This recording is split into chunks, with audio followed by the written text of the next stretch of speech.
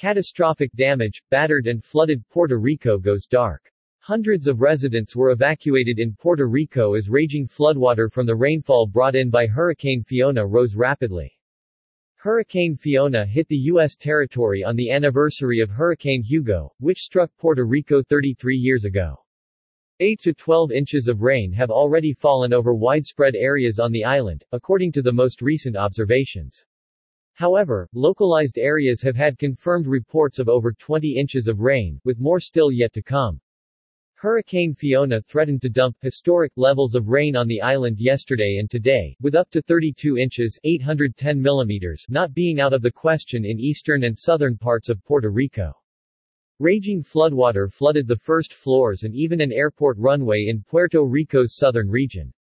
Puerto Rico's governor announced that the U.S. territory's electrical system went completely out of service due to Fiona, sending over 1 million residents into a blackout state yesterday. A transmission grid knocked out 1.4 million tracked residents of the island yesterday evening, according to Power Outage, U.S. Outages were at over 500,000 residents Sunday morning before the territory-wide blackout. Internet outages across the island also spiked as the power went out. Puerto Rico's medical facilities are running on generators, some of which have already failed. Local crews were rushed to repair generators at the Comprehensive Cancer Center, where several patients had to be evacuated.